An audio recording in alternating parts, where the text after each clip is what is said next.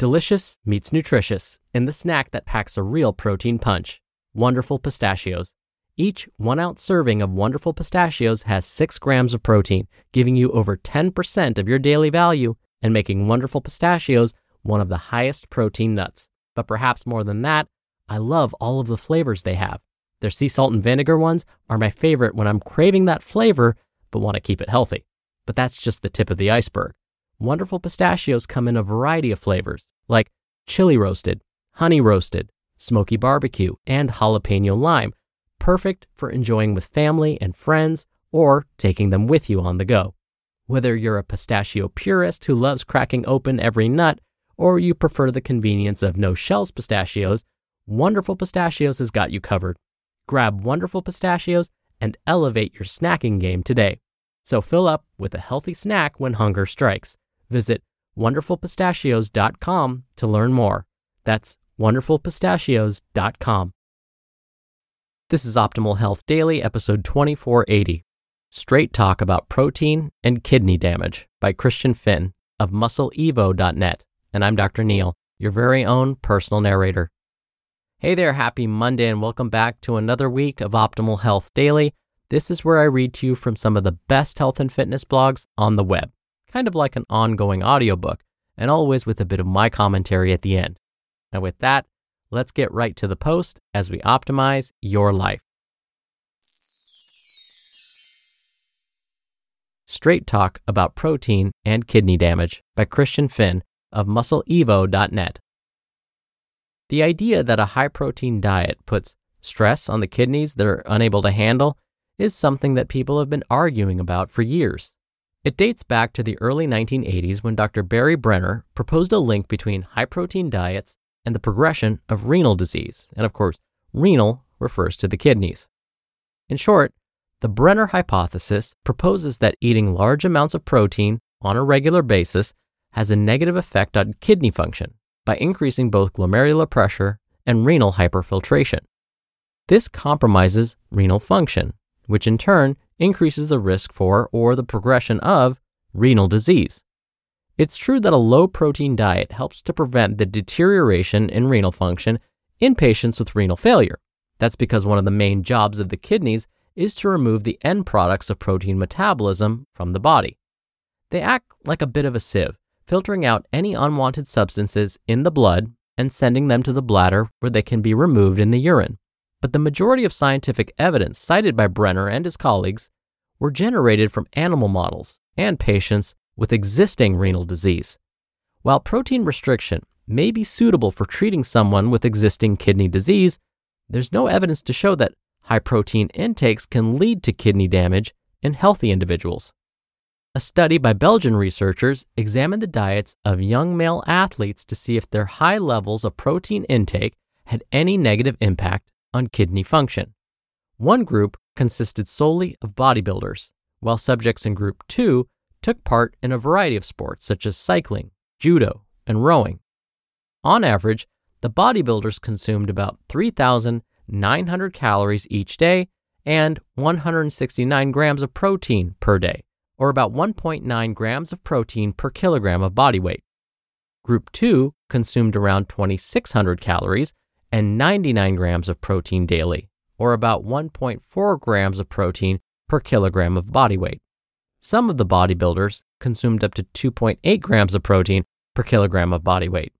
Despite the high levels of dietary protein, blood and urine samples showed that all markers of kidney function were well within the normal range. In a 12-month study of 68 overweight men and women, a low-carbohydrate diet providing around 130 grams of protein per day had no adverse effects on renal function compared to a high-carbohydrate diet providing roughly 85 grams of protein per day. There were no significant changes in creatinine levels in the blood or estimated glomerular filtration rate, both of which are used to check how well the kidneys are working. University of Connecticut researchers reached a similar conclusion when they reviewed years of research on the subject. After trawling through dozens of studies on dietary protein and renal function, they found no research carried out on healthy individuals to demonstrate a clear link between increased dietary protein intake and a detrimental strain on the kidneys. Their conclusion reads as follows, Quote, although excessive protein intake remains a health concern in individuals with pre-existing renal disease, the literature lacks significant research demonstrating a link between protein intake and the initiation or progression of renal disease in healthy individuals. More importantly, evidence suggests that protein-induced changes in renal function are likely a normal adaptive mechanism well within the functional limits of a healthy kidney. Without question, long-term studies are needed to clarify the scant evidence currently available regarding this relationship.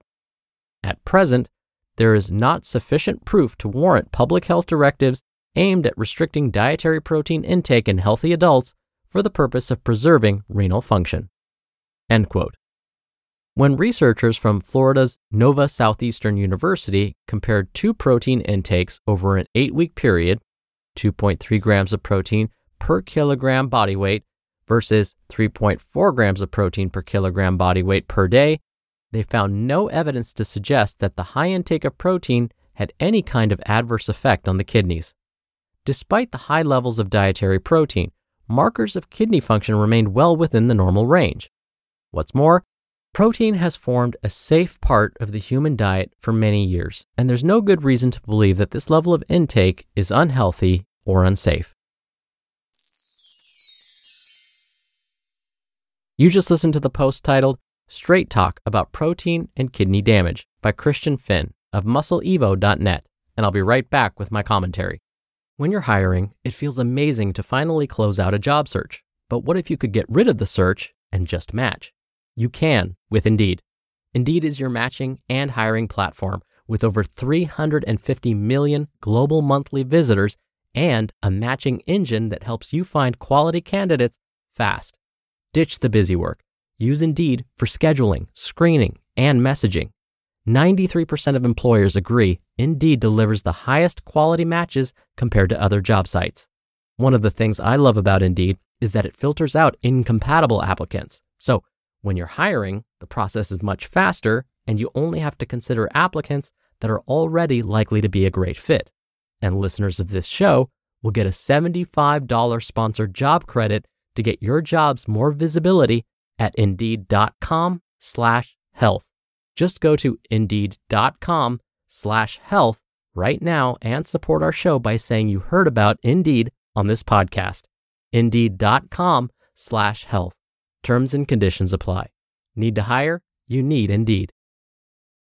Dr. Neal here for my commentary. When I was in school, taking some of my advanced nutrition classes, we learned that eating too much protein can damage the kidneys. That was what researchers had found at the time. But as Christian said in today's article, that has changed over time. And again, one caveat to this, of course, if someone has underlying kidney disease and their doctor says that they need to reduce their protein intake, then that's absolutely what they should do. But back to this idea that in healthy individuals, too much protein can kill the kidneys.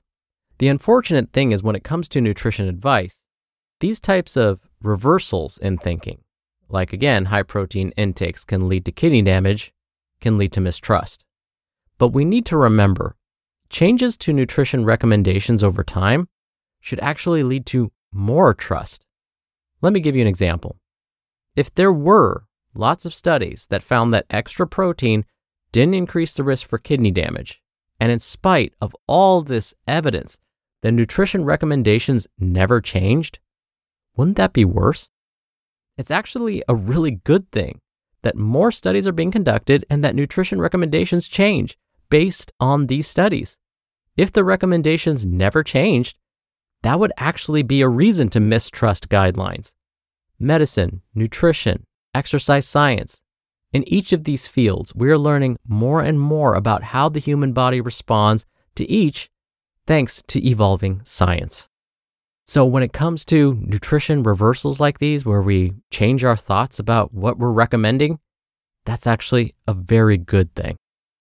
All right, that'll do it for today's episode. Thank you so much for being here every day and sharing this show with someone. I hope you have a great start to your week, and I'll be back here tomorrow, as usual, where your optimal life awaits.